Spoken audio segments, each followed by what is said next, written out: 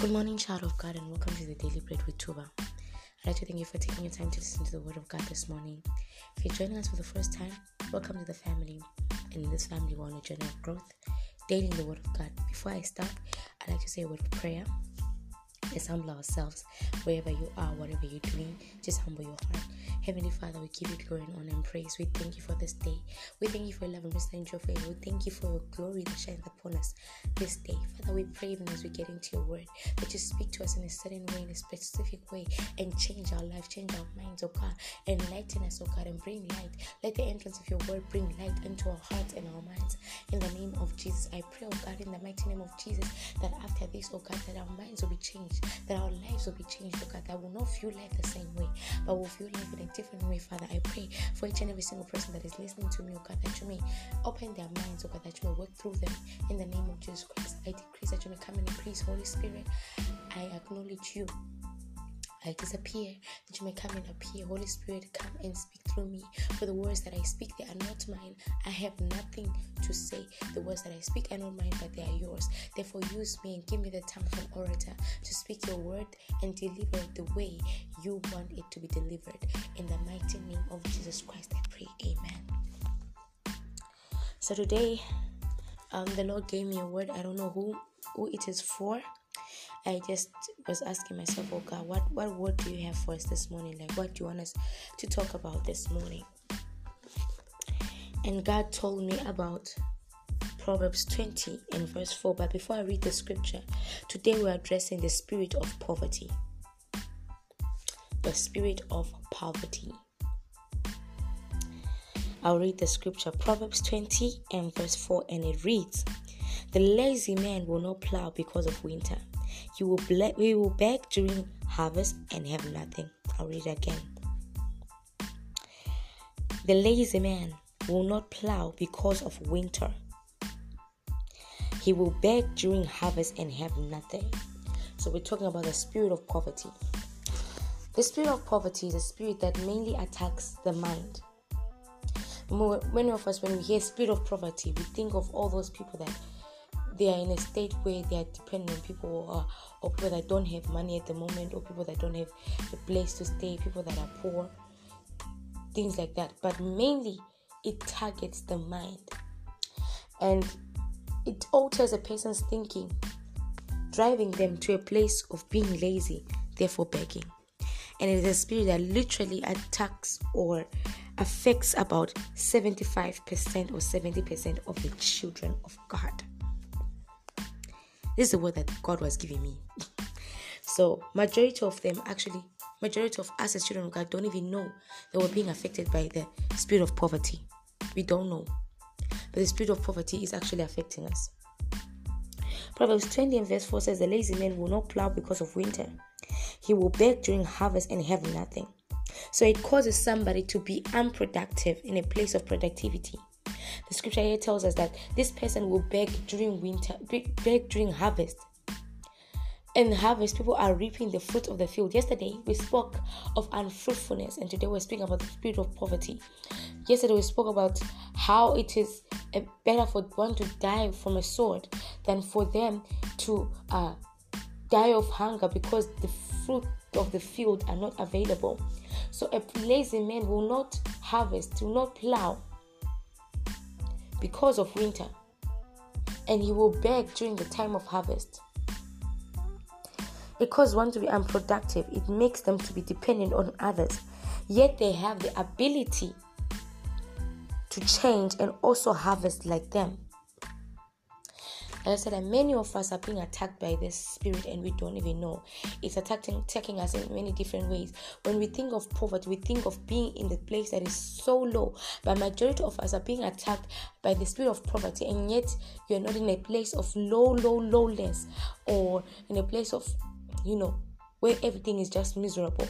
But the spirit of poverty is basically attacking you, slowly driving you to that place. And though you have a job, though you have a house, though you have things, you find yourself being in a place of a place where you have, a place where you have a poverty mentality. And once you have a poverty mentality, you drive yourself slowly into a place where you are literally poor. One thing about the spirit of poverty is that it attacks the mind and can later cause death of some gifts within you. God might have given you a spirit of a gift of business, a gift of doing something, starting some entrepreneurship. But if you are attacked by the spirit of poverty, and the time where you're supposed to set up things for your business to bloom, you are actually seated and lazy, then what happens at the time and your season of harvest has come, you don't have anything. So it causes some death of some gifts within you, because you do not have the ability, or you do not have the vigor or the interest to work on the gift so that it brings out something. So therefore, like yesterday, it tends to die, or is driven to a place where it is now as if it is dead, though it is present. And the creepy part about this is that the spirit of poverty uses humanistic will to function. It uses humanistic will. And humanistic will in the sense of, when you have a mentality of, I will do this later, I will do it later, I will do it later. The moment you have that kind of mentality, when you have a business idea coming to you and God gives you ideas, and maybe you use people around you to give you ideas, and then you go like, oh, I will do it later, I will do it later, I will do it later. That thing allows a gateway for the spirit of poverty to function, because the next thing is that you will do it later, and you do it later. It leads to procrastination, and procrastination is the mother of laziness. Procrastination is the mother of laziness. The moment you go like, I'll do it later, it is your humanistic will for you to want to do it later, and therefore it just creeps in there. And the next thing, you've been doing it later for the past 6 years, driving you slowly to a place of being lazy and watching others harvest. The spirit of poverty causes one to always feel good about being helped. There's nothing wrong about being helped. Don't get me wrong. But there are people that actually always stay in the point of being helped at all times, that they don't want to help other people. It makes you feel good. It makes you feel good about being helped, that everyone should just help you all the time, causing you to be a liability. See, you don't need to be at the street to be a beggar. You can be a beggar while you're in your job, while you're working, while you have your house. You can actually be a beggar, because you have been driven by the spirit of poverty to that moment, or to that stage where you feel so good about receiving from everyone. There's nothing wrong with someone giving you something. There's nothing wrong with people helping you. But if it becomes your lifestyle that you're always being helped, and yet you have the ability to also help others, then the spirit of poverty is actually attacking you, driving you to a place of you being a liability. The Bible tells us about this lazy man. This lazy man is a liability to those that harvest. He sits and he watches them harvest and wait for them to beg. There are certain people, I don't know why the Holy Spirit allowed me to say this, there are certain people that they also have jobs, but they're waiting for another person's salary so that they can ask if they can be helped. It is wrong.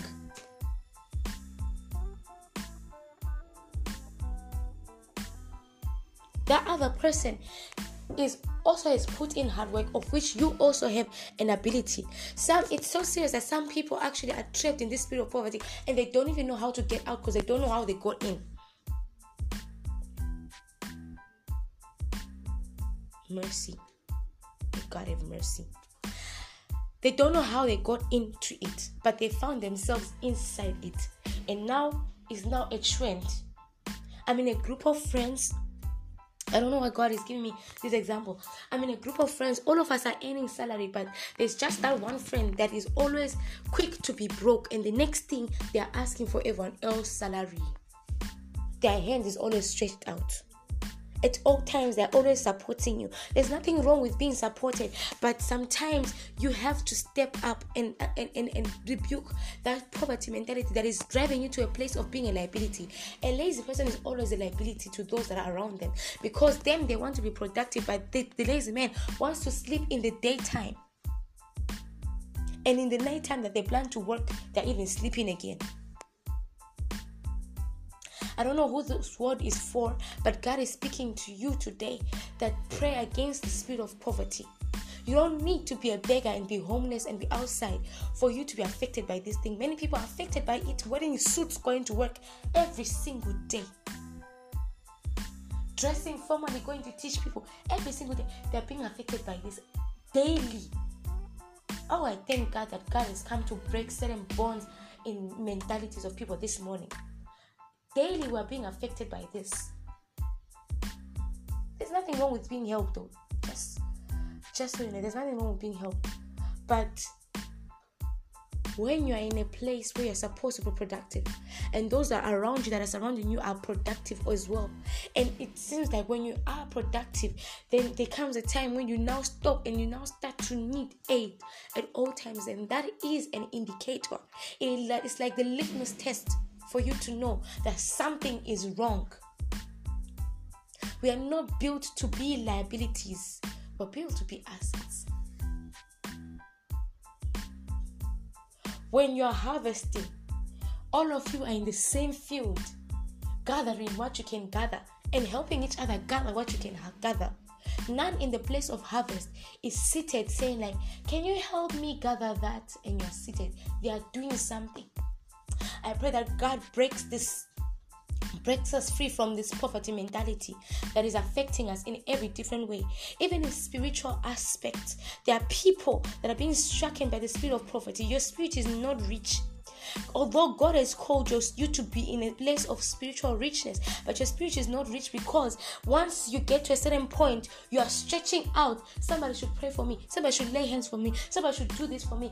Everyone is in the field and we are harvesting. But at the time when you are supposed to build yourself up in the place of prayer, you are sleeping, and therefore you are quick to ask for someone to lay hands on you, yet you have the authority to cast and bind.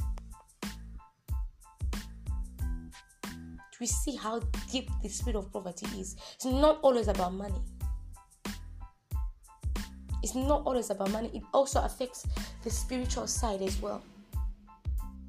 I've seen so many people, they have the ability to cast and bind things, but at all times they will ask someone to please lay hands on me, I have a headache. Please lay hands on me, I have this. Please lay hands, I experienced this in my sleep. Please lay hands on me, but I did this and that. Please come and pray for me, and this. Please pray for me, I have an exam tomorrow. Please pray for me, I have this. But you have the ability within you to do it. The spirit of poverty makes you think that it is okay. You know, you're having an exam tomorrow. You can go to Sister Tuba to pray for you, or go to Sister Mary. Oh, you had this thing. Why don't you tell Sister so and so? It drives you away from the presence of God. If that's how deep it can drive you away from the presence of God, to the place where you find yourself like you no longer have koinonia with God, because each and every single thing that happens, you do not acknowledge God, but you go to someone else to lay hands on you every single time. Therefore, your spirit becomes weak, your spirit becomes poor, and your spirit lacks dominion and authority. I believe that this is part one of spirit of poverty. I feel in my spirit that God is yet to talk to us more about this, and I don't want this podcast to be too long, so I'm stopping here for today. But I believe, and I feel it strongly in my spirit, that God is about to talk to us even more about the spirit of poverty, because it's not only important for us to know about it, but how do we combat this spirit? How do we come against the spirit? How do we plan to battle against it? That is the most important part as well. Amen. I hope you were blessed by the word of God for today. I thank God for speaking to us this morning. He has changed some lives and He has opened up our minds. Please do be a blessing to someone else out there that is in need of this. They need to hear this, and send the podcast, post the podcast link on your statuses, on your Insta feed, on your WhatsApp status, on your Telegram, whatever social media platform. There's so many social media platforms. Let's do that, and let's do it for the glory of God. Until tomorrow, be blessed and stay in the shadow of the Almighty.